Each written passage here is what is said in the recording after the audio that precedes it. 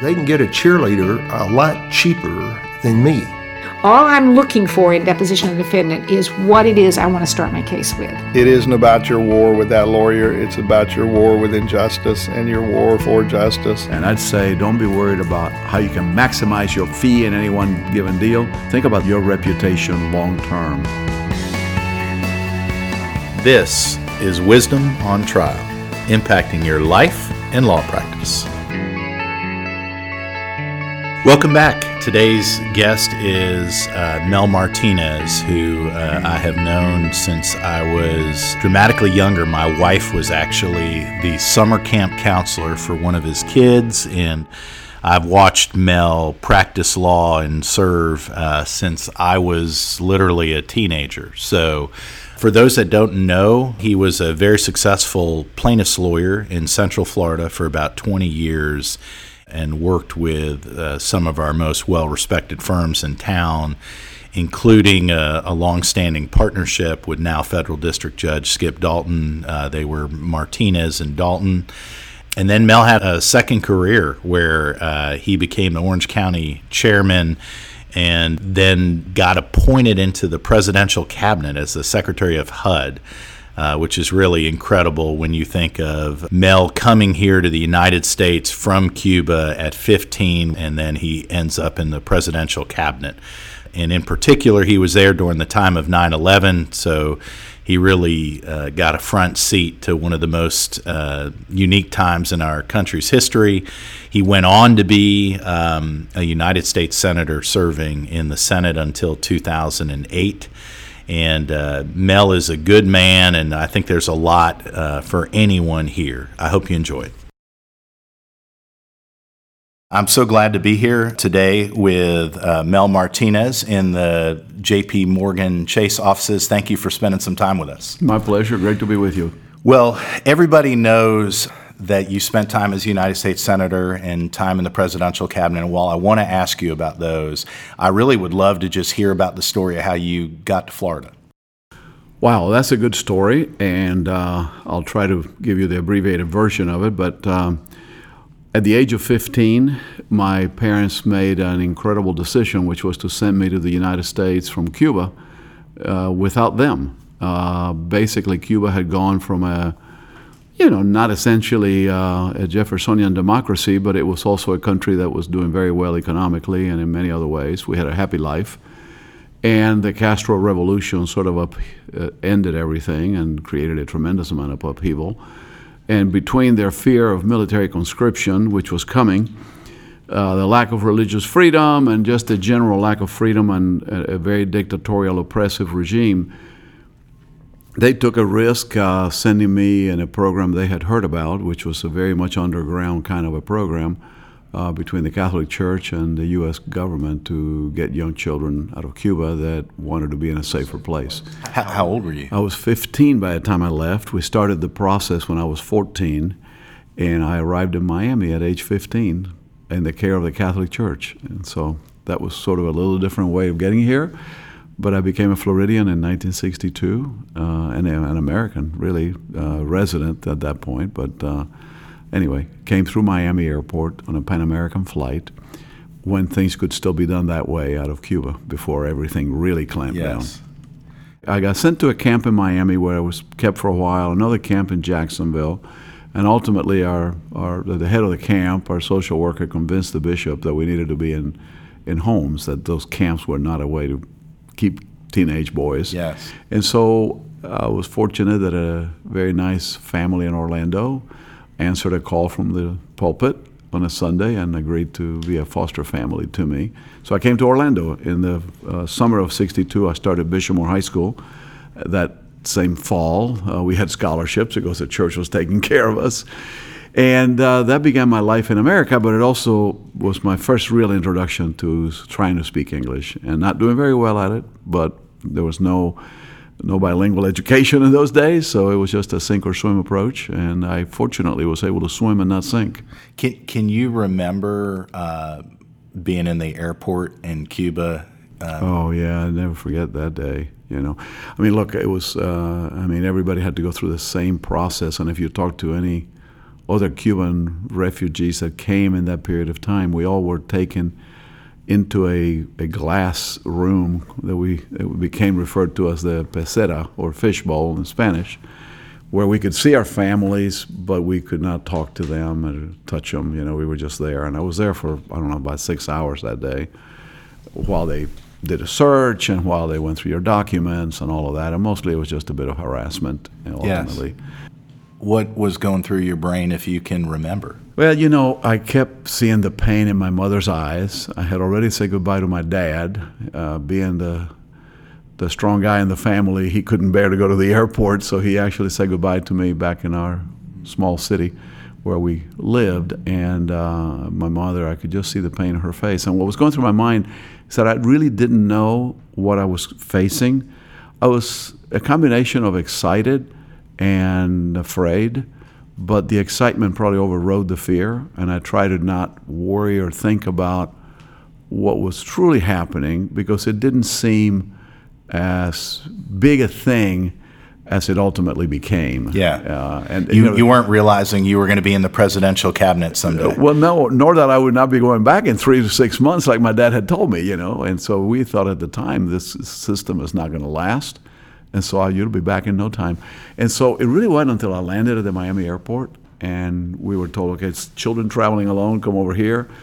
And I could see these families, mom, dad, they were all joining another relative in Miami, and the joy in their faces while I saw us in this kind of a confused, what the heck has just happened? Where are we? What are we doing?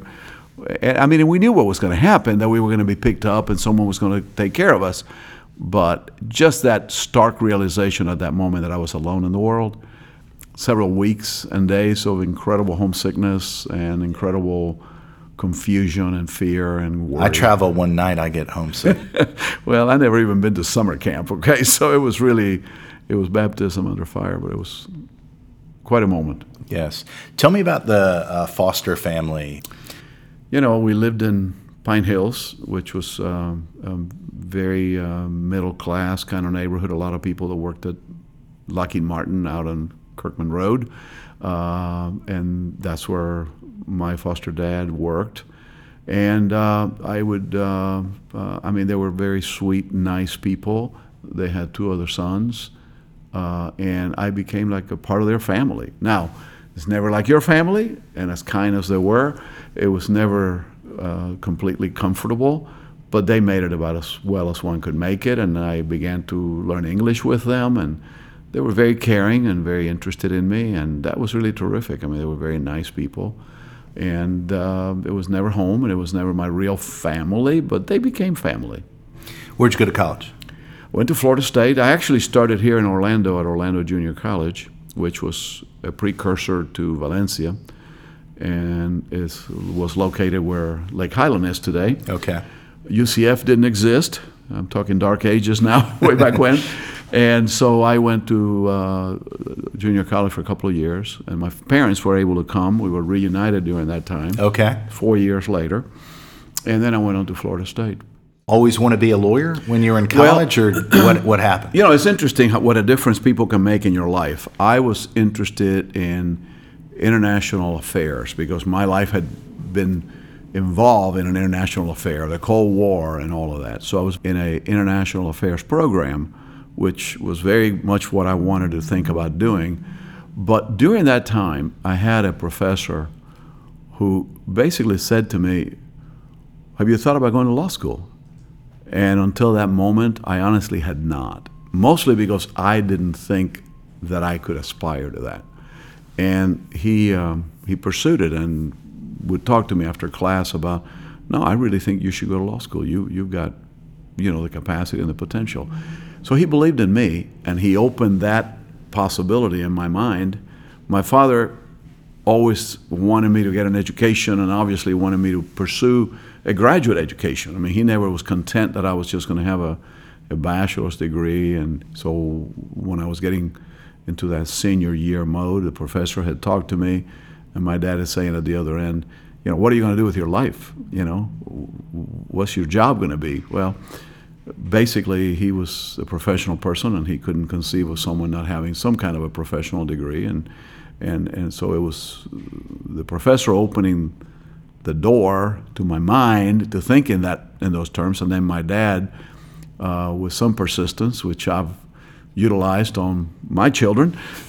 You've done well. Anyway, so that's with exception. So I essentially began to think that law school was the way to go. Where in the journey do you meet Kitty, your wife? I met Kitty before law school. Okay. We were in a class together. I was about to graduate, and my guidance professor said, "You have not taken an anthropology course, so you have to do that." And I thought, I don't want to take an anthropology course. But lo and behold, Kitty was really interested in anthropology, so we met there. and worked out well for you. It worked out great. It was a very lucky day. How many years have you been married now? We've been married 48 years. Wow. We were married in 1970, and then I began law school as a newlywed. Congratulations. Thank you. People married earlier in those days. So for those of us that would like to have one spouse and not two, what's the best marital advice you give? There's several things. Number one is always be willing to give a little more than you expect. In other words, go more than halfway. I think having faith in your life and in your family is an important bonding mechanism as well. And then, particularly for busy lawyers, I recommend date night. Yes. The busier you are, the more you need to take a night out to have date night. And I think that's really an important part of maintaining a romantic relationship, even in spite of the busyness of life and the things that, seem to take you completely away from thinking about one another. Have date night and keep communicating. So I think those are pretty much boilerplate advice, but I believe in them, and I think you should live by them. They're working 48 years, so it seems like good advice. So far, so good. And she's a very patient woman, too. Yes, I'm sure. Tell me about the proudest moment outside of family. Take family out. Proudest moment of your life. Oh, I would have to say taking the oath of office to be a member of the President's Cabinet in the Oval Office, with a close second being taking the oath of office on the floor of the Senate from the Vice President of the United States to become a U.S. Senator. So those two moments are pretty parallel. What was the experience like when you were in the Oval Office? Well, I had a lot of family there with me, which was a wonderful thing. Being a Cuban family, the person that did it before me had 3 people there. We had about a dozen. So it was a wonderful family gathering. But no, I think obviously I was in the Oval Office a number of times, during my time in the President's Cabinet. And it was never commonplace. It's a very, very special place. It's a place that is somewhat mystical, I think, and worthy of a lot of respect. When you think about others who've occupied that office and who've been there over the years, it's really quite a humbling moment. And equally the cabinet room, because I went to my first cabinet meeting, and I can remember sitting around the table, and there's a bust of Jefferson and another one of Franklin in there, and I remember looking at them and then thinking about Jefferson being a Secretary of State, just like Colin Powell across the table, and about all of the people who'd gone before me. I could think of a Teddy or an FDR presiding over a cabinet room. I could also think about John Kennedy at the height of the missile crisis, sitting around that cabinet table with people like me. And that sort of historical kind of moment became a much bigger reality on about 9/13 or 14 of 2001, when we had our first cabinet meeting after 9/11. And that was really a high moment. I mean, the president would always walk in after the cabinet is at the table. When he does walk in, everyone rises. And then on this particular day, we all just spontaneously burst into applause. And, that was quite a historic day to be a part of. Best leader you saw in your whole time in D.C.? How many years were you in D.C.? A dozen. Okay. Well, I think not always correct, not always perfect, but I think George W. Bush's leadership in the aftermath of 9/11, which is quickly forgotten by so much else that's happened in life, I thought was a tremendous example of leadership. It was someone who had only been president 8 months at this time, and who was still feeling his way along as a president, because I know I was there. But at that moment, he sort of grew, and I think some of the mistakes that may have come later in his presidency were born of that moment where he felt a need to protect the country and to exercise leadership, and I think he really led. And I think in a moment of crisis, that's when you really can take the measure of a leader. So, as imperfect as we all are, I think he did a great job of leading. What did you see in terms of leadership traits in W that are transferable to any leader? Well, I think, first of all, to be decisive. I think one of the traits of a leader is to say, okay, this is what we're going to do, and to have clarity in that. I think vacillation and obfuscation and not giving clear direction, I think, is the worst thing that you could have. And at that moment in time, he provided leadership. He provided a path, and he, was clear. One thing I remember hearing from Donald Rumsfeld about him was, and Donald Rumsfeld had worked with presidents. I mean, he was in the Congress when I was a refugee at a camp in Miami, so he's had a long trajectory. Yes. But Rumsfeld's saying, with this guy, you always get an answer to your question. That's one of the real things a president has to do, is make decisions. So part of leading is deciding, and then giving people the inspiration they need to follow. Seemed like he really stepped into a void and cast a vision that the whole country kind of stepped into. No, he did, you know, and the moment, I mean, from that cabinet meeting I told you about a couple of minutes ago, the president went to the National Cathedral and gave a speech. From that speech, he went on to New York and stood on the top of a burned out fire engine with some firefighter to his left. And you can remember that moment with the bullhorn. And that's what the country needed to hear. You know, they needed to hear, we're going to be okay, and we're going to be safe, and we're going to do what it takes to make sure we're safe. And I think it's about living in a moment of crisis and rising to that moment and making people feel that they're going to be okay. Let me go to a totally different area. You graduate from law school and begin practicing regular law in what year? In April of 73, I finished law school. I took the bar in October of 73. So that was the year I began to practice in Orlando.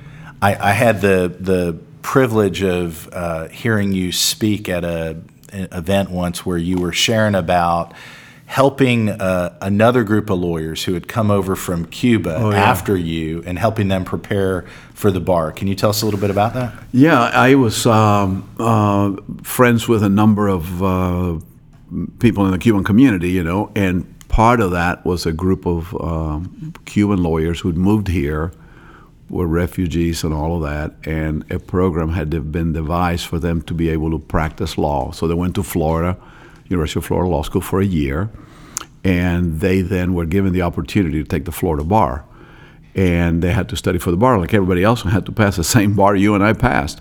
And so I would meet in my conference room at the law office and have them in the afternoons after work, 5 o'clock, 6 o'clock in the evening, and we'd be there for a couple hours. And I was trying to give them a little flavor. I mean, I was still fairly young in terms of having just taken the bar, not too many years before, maybe 5 or 6. And so, you know, try to impart a little knowledge to them of what it was like and what they needed to be boning up on. And then they have questions, you know, they go through the courses they were taking. I don't really understand something on procedure or whatever, and trying to highlight for them the things that I thought they needed to know. And that was really quite rewarding. And I saw some of them, Armando Paez, for instance, you know, Paez and Paez's sons now are actively practicing, and Armando's still an esteemed elder member of our community and legal bar and the Cuban community particularly. And so a number of them were able to practice law and do real well, and I just thought it was a terrific thing to have been involved in their journey. Best lawyer that you ever saw? Oh man, that's tough. I don't know. I saw many good lawyers. I thought that Bob Banker in Tampa did a fabulous job of defending tort cases. I'm going to try to keep it out of town because if I start local, it may. You got to include your brother in there. My brother, include your brother. My brother's the best malpractice defense lawyer around. John Bussey did a great job. I'm telling you, people on the defense side. Yes. People that it was tough to go up against. Harry Anderson, tough, mean, well prepared. All these guys were always well prepared. And to me, that's the hallmark of a good lawyer. You got to be well prepared. On the plaintiff side, I say Judge Skip Dalton was pretty darn good. Yes. Did a great job as a plaintiff's lawyer.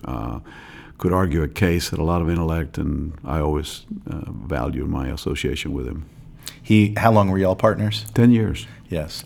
Yeah. I remember the one and only case I had with him. I was 25 years old, and I have told the story of that case 50 times.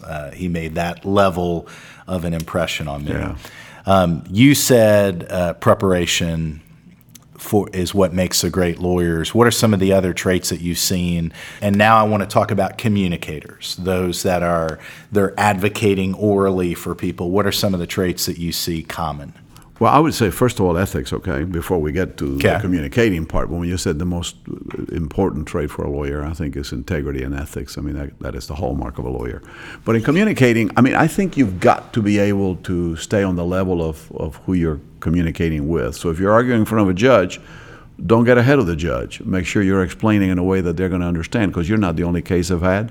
And they probably, likely, particularly in state court, have not had a half a day to study your case. Yes. So come in prepared to educate them, to present. So effective communication, I think, in that realm is about communicating with some level of let me bring you along so you know what I'm talking about. I think also in all communications, when with juries and all of that, it's about credibility, about keeping the faith, about don't get too far ahead of yourself, but make sure you're delivering on what you're saying you're going to do. So I'd say the integrity of your presentation. And I think in communication, I think you have to somehow convey that you believe what you're talking about. That is integral. If you're just reading from a script, I mean, sometimes I watch our president, and when he's reading from the teleprompter, he's just reading. He doesn't mean a word of it. But when he's speaking from the heart, as much as I may disagree with him sometimes, you can tell he's really more or less feeling it. And I think we always, and I know in my own case when I was giving a political talk, if I was reading it, I was never as effective as if I was saying it. And I think it's because you have to have that eye contact. You got to have that conviction that comes across when it is your words that they're hearing and they come from your heart. That's good. I'm going to ask you, you were talking about credibility. I've never asked this question, but it's something I've experienced. In the moments where you've built your credibility, you feel like your credibility is strong, but then you've lost it. It could be through your own doing. You just made a bad choice and somehow you got a little off on your credibility with whoever you're advocating to. It could be someone else's choice. But now you feel like your credibility's taken a ding. It's taken a hit. How do you walk through that? That's probably really one of the real tough things to do, because I think once lost, it's difficult to regain it. Not as much with a judge, perhaps, as it would be with a jury. But I think, and I don't know if I've thought about this deeply, but I think you just got to somehow go back to the beginning and try to reestablish your credibility with them by reminding them of those things about which there couldn't be much dispute. I think if you go back and you say, okay, kind of let me start over here. Yes. Sometimes you can lose your credibility by what your client does or says, that sometimes they don't help. Or, to me, one of the easiest ways to lose your credibility in front of a jury is by what an expert witness may say, that you don't anticipate, that they have been prepared, but they somehow don't care that much and say something that's perfectly stupid. And so when that happens, boy, you've got to repair it, And so I think if you can do it by redirect, if it's a witness situation, or if you can do it by, the problem for you as an advocate is that you're not going to get a chance to do it until you get back up on closing, or on rebuttal. But time's ticking, and where that's people it, are making up their mind. Exactly. Yeah. And so I think that's just a tough one, That's why you don't want to lose it. That's why you always want to maintain your credibility. I find for me it is the first available opportunity I can say I'm sorry as quick as I possibly can. Yeah. Saying you're sorry is way, way underappreciated and underestimated. Yes. Shifting back to family, we're joined by your son, the esteemed Johnny Martinez. How many kids do you have? We have 3. Okay. Tell me, as someone who I know has taken parenting very seriously, seeing the byproduct of your efforts, what parenting advice would you give? And I know it's different at every stage, but just some broad brushes. It is. I mean, I think broad brush, I'd say spend time with your children. Give them of yourself, not of your wealth or of your whatever. Give them of your heart, of you. Read stories at night when they're little. Go to the ball games when they're at another age, or coach, that would even be better. Take the time to be with them, whether you're joining a weekend program and go camp, or you are doing a sport, or you're going to the school plays and all of that. I mean, I think through their lives, you've got to let them know, you're important to me, you matter to me, I love you, and that should never be in doubt, no matter what else happens. How did you deal with the tensions between I've got all these commitments, all these time things that I have to, or at least I feel like I have to say yes, and I want to be fully engaged as a parent? That's a very difficult thing, particularly when you're in public life. Fortunately for me, I only had one at home at that time, but you've got to make the time. In spite of all that, you've got to come home, and even if you're dog tired and it's late, you got to take a few minutes, and do something in the evening. And it's about, when you're with them, do away with your electronic devices, do away with other distractions, and really be with them. Let them know it is you and me. We're here as one. And I realize that, and so it might be seasonal. You might not be able Monday through Friday. If you're in trial, I mean, heck, you wouldn't be around when there's a trial. But when the trial's over, trials end. When it's over, you say, okay, this weekend, we're going to do something as a family. I'm not going to be, and I think that one of the biggest wasters of time and family time is, let's go have a drink after work. That's way overrated. It seems great at 24 and 25 and 26, and then when you're 35 and 36, it is not quite as great. Not quite as great. Yes. What was your favorite part of practicing law? I mean, probably the least favorite is waiting for juries, but I think that's the worst. I think just helping people. The idea, you get a lot of satisfaction when someone says, "Oh, thank you." I mean, I've run into people years later who said, "You did a structured settlement for my children. They were able to go to college because of what you did." I mean, things like that. To me, it's that payoff. It's that gratification that you get knowing you did a good job and that a client really appreciates you. Favorite case? Do you have a most memorable case for yourself? Yeah, I had a case. I was saying this yesterday in another context, but it's so true. You can go through your legal career and always anticipate that the greatest and bestest is going to come in the future. This was an early in my career kind of a case, and I had a wrongful death case in which we ended up with a products liability claim suing Jaguar and Dunlop tires, and that was my favorite case because the way it turned, went to England and found the name of someone who no longer was with the company, but who knew the goods, had the goods, that they were hiding the peanut on me. And I pursued the guy, and I found him through an investigator, and I got him to Florida to look at my defective tire, and he ended up telling me this is one that has been recalled all over the world, but the U.S., because it was too costly to recall it here. Anyway, game done. Yes. I mean, once they took his deposition, we became, anyway, that was just my favorite in the standpoint of, it was a tragic situation, 2 young daughters and a wife left behind at a young age, and one in which a lot of perseverance, because it was not easy, and I ran into so many rabbit trails. I had that tire examined by people who said, I don't know, something's wrong with it, I don't know what it is, until I finally, by taking a trip overseas and deposing people at the Dunlop headquarters, we were able to ascertain what had gone wrong, and finally it was like, wow. And then once that happened, everything fell into place, and I was, so that was very gratifying. But that happened early in my career. In fact, it was a year that John was born, as I recall. And so it was really not a time when I thought, and that was the most fascinating, the most interesting, and maybe the most rewarding case I think I ever had. Yeah, that's good. Tell me about, I want to spitball a bunch of pieces of the practice of law, and whatever piece of wisdom you either personally experienced or you observed, just share it. So if we were to start with client selection. Be smart about client selection, because I never regretted turning down a client or asking a client to find themselves another lawyer. So client selection is critical. Communicating effectively with judges.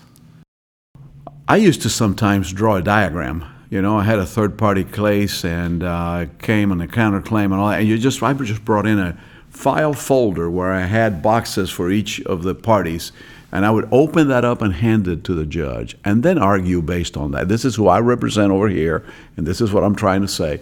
And so I think, again, communicate by bringing them along and helping them understand your case.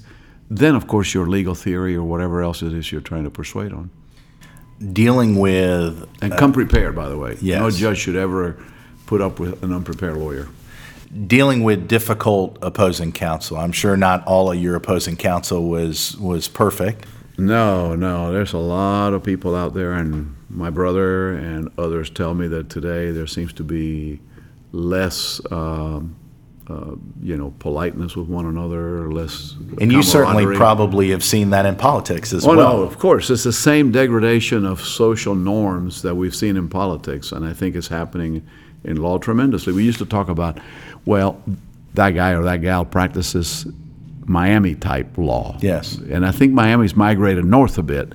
And so it's unfortunate. I think we need to treat each other as members of the bar, as people worthy of respect, and we should treat each other with respect. That's not how you win cases, And you know what else? When the going gets tough, don't leave your ethics. Don't start accusing the other lawyer because it's a Sunday before trial and now there's some witness you didn't prepare for, and you're now trying to call the other lawyer unethical because it wasn't on the witness list, but yes, it was. And you know what I mean? Don't try to go hit him below the belt just because you're feeling the pressure. There's pressure on the Sunday before a trial.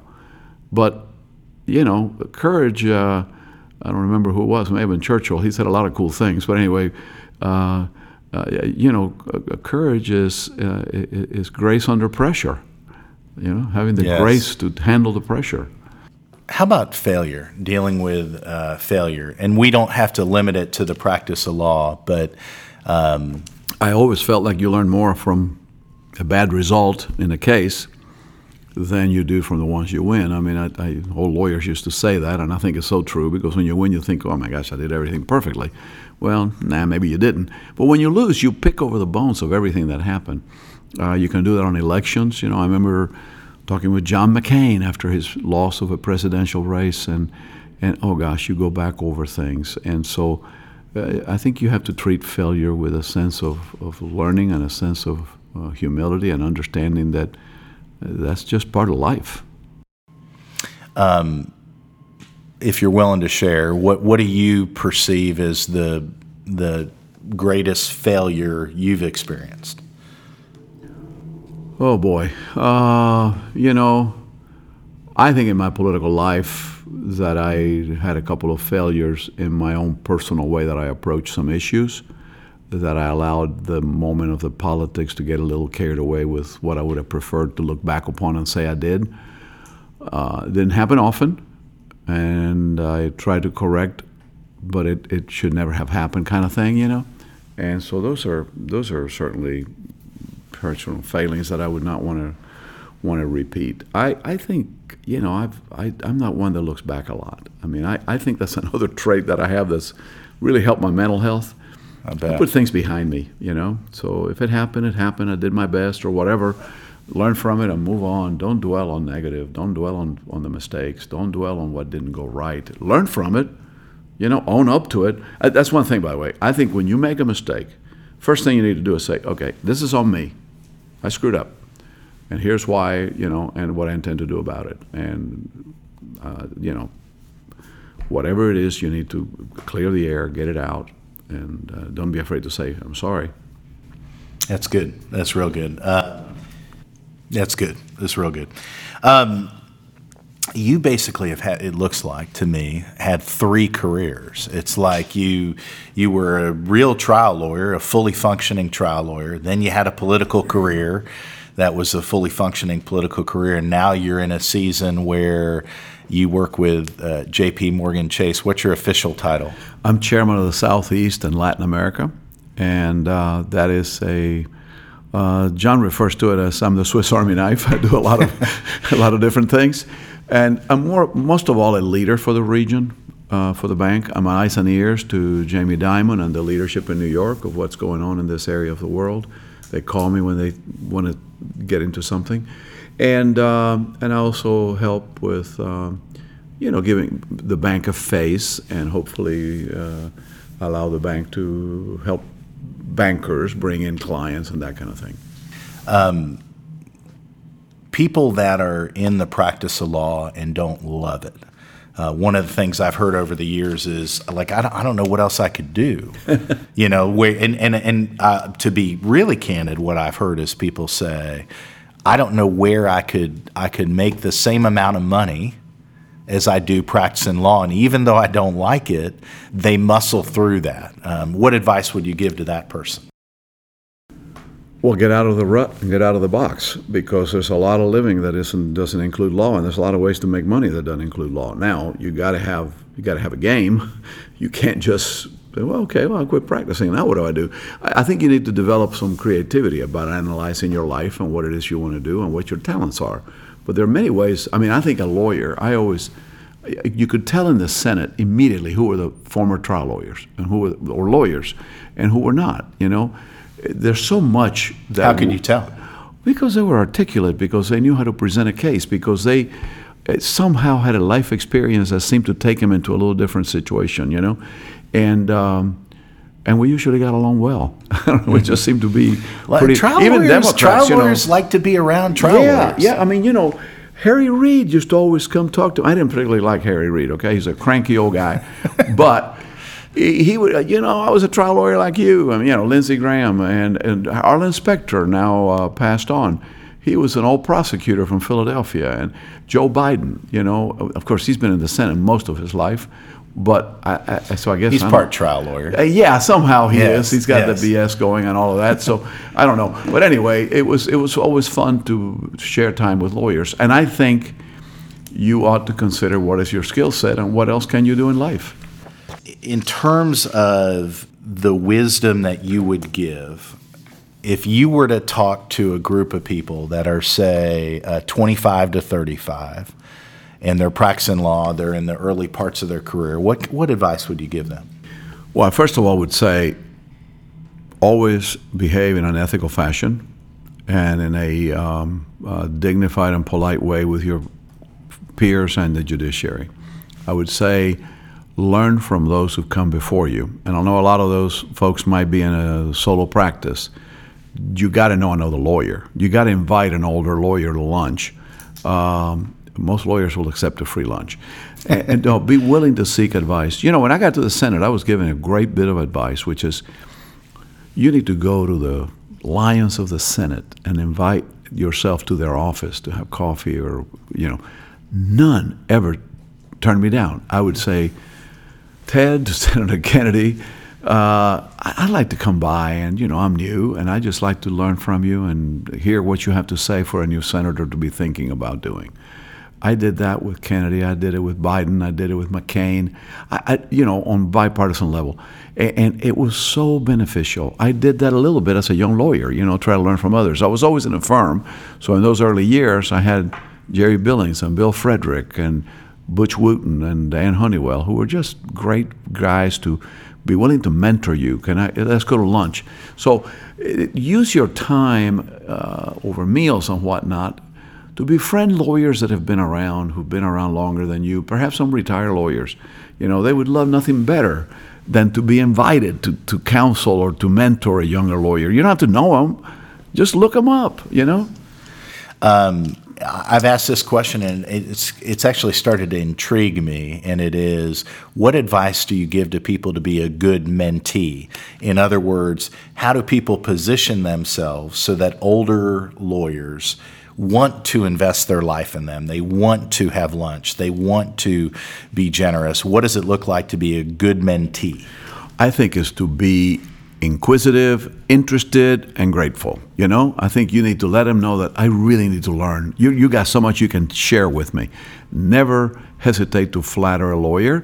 So you've been through so much. Some of the people you've had on your show before, those are great examples of mentors that I think any of them would love to know there's an eager young person who's trying to get it right, who's trying to do it right. If you can convey that to a mentor, potential mentor, they'll love to take you in as a mentee, and then say thank you. Be grateful.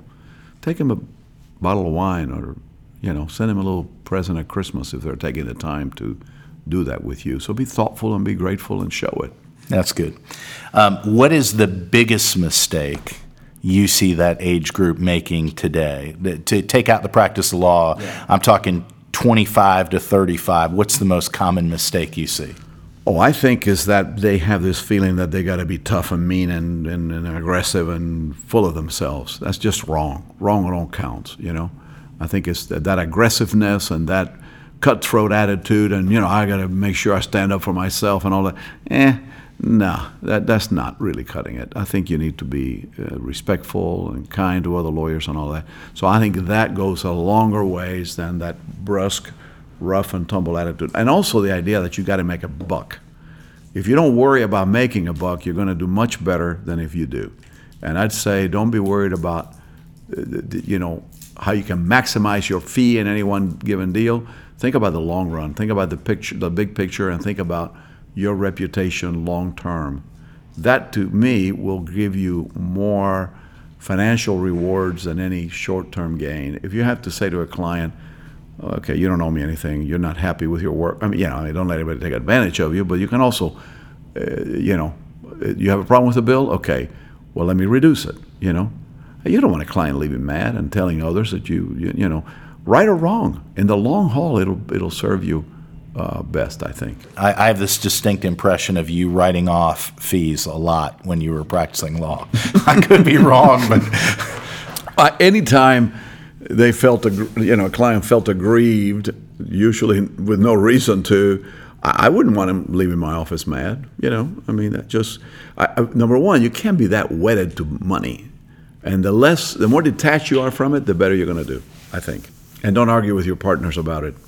If you have to argue with your partners about it, you got the wrong partnership. Just curious, if you were to, let's assume you have how many grandkids? 5. If any of them were at a season where they were talking about going to law school, what area of law would you tell them to get into? Oh man, I think it depends on who they are, what they like, who they are. Personality. I think it's about them having to make that choice. I wouldn't tell them not to go to law school, and I find a lot of people say, "Oh, I would never tell my kids to be a lawyer." Hey, I think it's a great profession. It's a great education. What I told John is, go to law school. You don't always have to practice law, but you're going to learn. You're going to have tools. The reason J.P. Morgan was interested in bringing him here was because, he's a lawyer. He's got a law degree. He practiced law. That's great training. It's great training. Think of all the stuff you learn that others just wouldn't have a clue about. Yeah, I remember Judge Dalton telling me how transferable all the skills are, and that the belief that we're captive to the practice of law is just... It's just wrong. Yeah. It really is. Yeah. Let's take a different age group. Okay. Let's say now we're dealing with, say, 40 to 55, that age group. What advice would you give them? Well, begin to think about your future. Begin to think about how you can translate what you've done towards a late career sort of a thing, whether it's, should I be thinking about buying a building, selling a building, mortgaging my building, finding partners that I can sell my practice to? I mean, those are things you need to think about, and you shouldn't think about them when you're 65. You got to think about them earlier. And I think just having a career plan that, I mean, look, the first years of your practice, you just say, I want to get clients, I want to get people in the door, I want to make a buck. At some point, you got to start thinking, okay, now how is this going to end? And where do I go from here? How do I maintain my enthusiasm for the practice? Do you need a 2-month sabbatical? You need to refresh in some way. Yes somehow? is the answer to your the question. Answer is yes. I need a 2-month sabbatical. sabbatical. You really do. I mean, you absolutely do. You get to a point in the practice where if you don't, you get stale. What's the longest sabbatical you ever took? I never did. You could just move into another career. Hypothetical advice. Yes. No, I would take 3 weeks in the summer. Okay. Concurrent. I think that makes a big difference if you take them concurrent. The HR guy that I so much admire here at J.P. Morgan Chase up in New York, he told me once, he says, you have to take 2 weeks. He says it takes 3 days to decompress, and you have to, say take 2 weeks back to back. And I think in law, you probably take 3.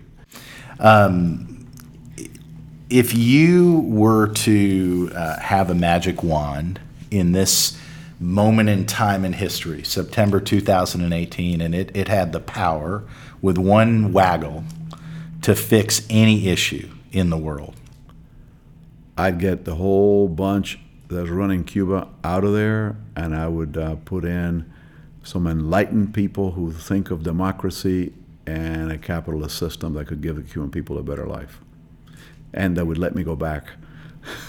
Have you been back? No. It's a difficult thing for me to do.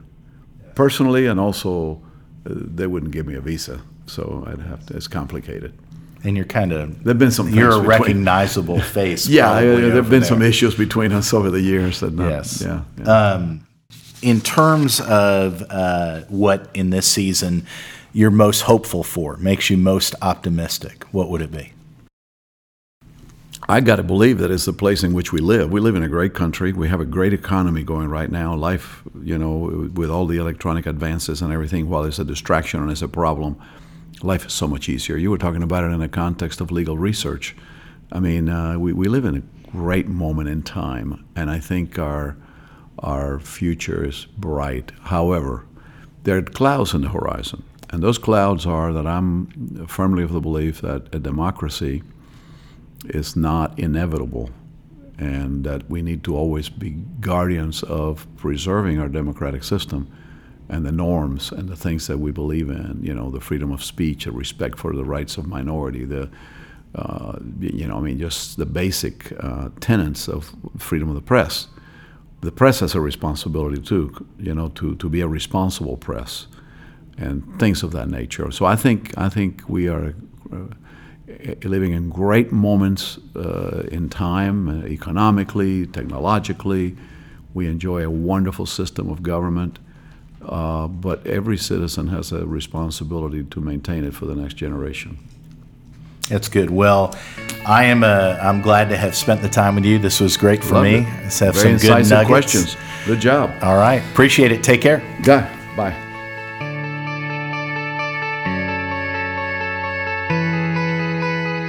I hope you enjoyed that. There was a lot of real practical things in there, and I enjoyed hearing Mel's perspective on coming over from Cuba. It's just mind-boggling for me to think of what that must have been like as a 15-year-old boy, and then to think he ultimately served in the White House and on the presidential cabinet. Just really cool stuff. I also always leave someone like Mel's presence with a reminder that most of the really great leaders, there's a sense of humility that they have, and I really get that when I'm around Mel. He's appreciative of the talents of other people, and he's not so insecure that he's afraid to talk about the excellence of all the people around him. And that was one of the things that probably didn't make it onto the interview, but he was constantly saying positive, encouraging things about so many other people that he's worked with and that he served with. I also leave reminded that the practice of trial law really does prepare people for a wide range of careers. I mean, all the skills of thinking and breaking down problems and strategically spotting issues, and then communicating a course of action based upon the problems. That's what trial lawyers do, and that's what most leadership positions involve.